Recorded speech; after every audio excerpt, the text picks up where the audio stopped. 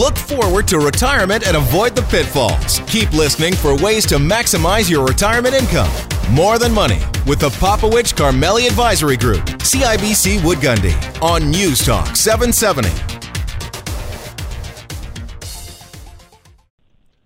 Welcome back. Here with Dave and Faisal. You're on 770 CHQR and More Than Money. Hang on, I'm all tangled up in my own. Listen, we've got lots of people that are have built successful businesses, have put their heart and sweat and time in building a business, and maybe they're getting to that point where they have to start thinking about exiting, right? Do you know how there are a lot of Canadians who rely on their business to fund their retirement? They've put the entire amount of their savings, net worth, retirement plan in their business. And so to get that equity, that money out to retire, to enjoy the fruits of their labor, is a very difficult task. And it's a long process. Yeah, that's right. It's not something you wake up one day and you just execute on. You're not selling a stock on the stock market. That's correct. It's a lot more difficult. Yeah. So there's lots of different ways to do that, and we're going to explore perhaps a bit of a novel approach to that as we sort of work on this, this idea of trying to reposition the wealth that you've accumulated over your wealth to a format that might be better suited to supporting your lifestyle needs as you go through retirement. And we've got Hilary Abel, who's a co-founder of Project Equity, joining us today. Hilary, welcome to the show. Thank you. So let's just talk a little bit about this this whole notion of I own a business and I'd like to transition it. It can be a bit of a daunting task. You're focused on a new concept that looks at your employees becoming the future owners as you retire. So tell us just a bit about Project Equity, and then let's start the conversation around this idea of how employees can become owners. Sure.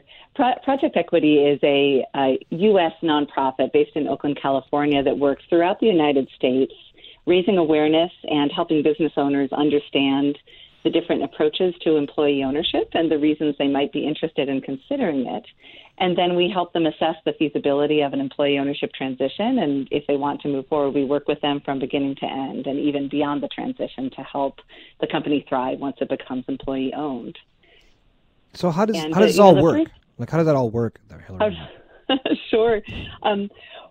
The simplest way to describe it is that when a business owner decides to convert their company to employee ownership, they'll set up a new employee-owned entity. And it's usually an ESOP, which I know you have in Canada, like we do in the United States, an employee stock ownership plan, or it could be a worker cooperative. And there are some other forms of employee ownership, broad-based employee ownership, where everybody who meets the basic criteria can participate as an employee owner. So a new entity is set up, and then that entity actually buys the business from the selling owner. And it's usually financed primarily through debt, although there will be some equity from the new employee owners in many cases.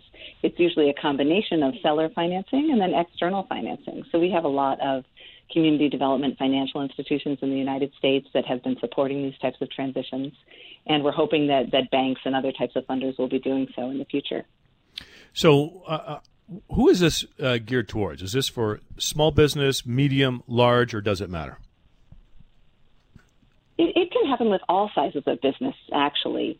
Our particular target at Project Equity is to small and medium-sized businesses that are independently locally owned. And we're most interested in speaking to the very business owners you were talking about in the beginning of our conversation, the baby boomers who have built businesses over decades and who do rely on those businesses for their retirement. And you'll forgive me, I'm sure, for using United States statistics. I'm sorry I don't have the parallel ones for Canada. But I can tell you that in the United States, 10,000 baby boomers are retiring every day. And while there's been a lot of focus on what that means for the healthcare system or Social Security, it wasn't until recently that we have helped, and many others have, make the cities and local economic development officials aware of the impact on the small business community and on our local economies. And in the United States, it's actually 2.3 million businesses owned by baby boomers. And that's from a Project Equity study that used, pretty conservative data from our Census Bureau. Mm-hmm. And they employ 25 million people. And when we compare that to the, all employment, all jobs in the United States, it's actually 1 in 6 jobs are in these businesses owned by baby boomers. Mm-hmm.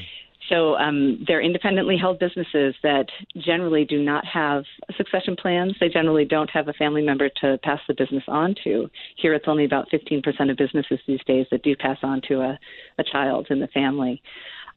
So we're raising awareness about the idea that employee ownership can offer you buyers who are literally working beside you day to day and have helped the owner build that business.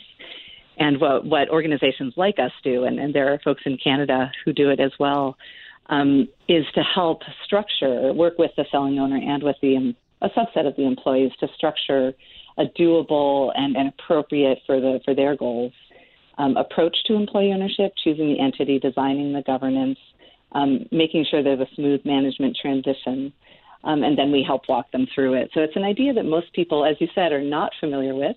And so when they hear about it, it feels complicated and confusing. And it is a complex process, but we make it very doable for folks. And I think that's one piece, Dave, that a lot of business owners don't really look into deep. They look at external buyers. They look at, the individual, maybe even the competitors to buy them out. But they don't look at what's underneath their own roof in that sense, where they can build from the ground up with employees, not business partners, but employees who can then take over and move from there. So there's a huge opportunity. I think people need to look at this. Now, Hillary, how far in advance before you sell your business should you be looking at opportunities like this? I'm so glad you asked that question, because I think a lot of people think you can make this happen quickly. And like you said, you shouldn't approach it as a quick turnaround process. We like to see business owners planning 5 to 10 years in advance. But if you haven't done that, no need to worry. I think if business owners allow themselves a 2-year transition timeline, that can work very well. And that would include, learning about this, deciding which way to go, and then doing some transition after the company has converted. We believe that we can now get the process down to less than a year for the actual feasibility assessment and transition. But we're fairly on par with these employee ownership conversions with, I think, selling through a business broker. Most brokers we've talked to would say you should probably allow 1 year minimum and more likely 2 to see a sale go through. I think given the financial times that we've had over the past, let's call it decade, there's been ups and downs, especially in this province. We've had a lot of business owners have had some tough times recently, and so they may not be able to have that vision that they're going to sell their business in the near future, 2-5 years down the road. They might want to stick through it a little bit longer because they may have to, or just it's not the right time to sell, or what have you. And so the preparation for that is not always done until it's probably too late sometimes. And so, Hillary, from your experience, if people are still unsure about when they want to pull that trigger date of sale, should they still explore this opportunity and look at what the avenue is and the ideas behind it? Absolutely. I would recommend any business owner to start as early as you can to explore this, because even if you don't want to start designing and executing a transition for a few years, there are lots of things you can do that are good for your business in any scenario that will help prepare you for an employee ownership transition. So those are things like open book management, sharing, doing education about your company's financials with the workforce. And that's something that benefits any business and makes it more profitable and stronger. And different forms of employee engagement can be a great way to develop both the culture that you could call an ownership culture, whether or not people are literally owners, but you can develop that sense of responsibility and commitment to the business, as well as understanding of the business itself. Yeah, I think that's well said, and perhaps we'll leave it at that point.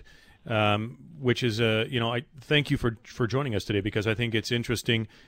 Who better knows the value of your business and how to run the business than the people that have been working in the business? Well said. Right. And as Faisal said, I think that's sometimes not the first thought, to go there. You look for a single purchaser or a strategic acquisition, but often those people working there are the best next generation. Hillary, thank you very much for taking time with us. Thank you so much. I've enjoyed it. We've been joined by Hillary Abel, co-founder of Project Equity. Faisal, I think that when you have a business, it's an asset, ultimately an asset. will be, it can be retained, it can be changed, it can be sold as you move through life, different stages, right? All those assets, the composition, the respectful decomposition sometimes and recomposition of assets to meet that next stage of your life is something we're going to be talking about. Yeah, this shows complexity at the end of the day. It's not easy to transition into retirement. Regardless if you're a business owner or not, the transition to retirement is very complex, and we're going to discuss our solution behind how to bulletproof your retirement on Tuesday, January 23rd, 7 p.m. at the Crowfoot Co-op Wine and Spirits. Now you need to reserve your seats. So give us a call at 966-8400. That's 966-8400. Or you can register online at morethanmoneyradio.com. Okay, and stick around after the break because we're going to continue our series that we started last week on divorce and retirement. You're on 770 CHQR and More Than Money.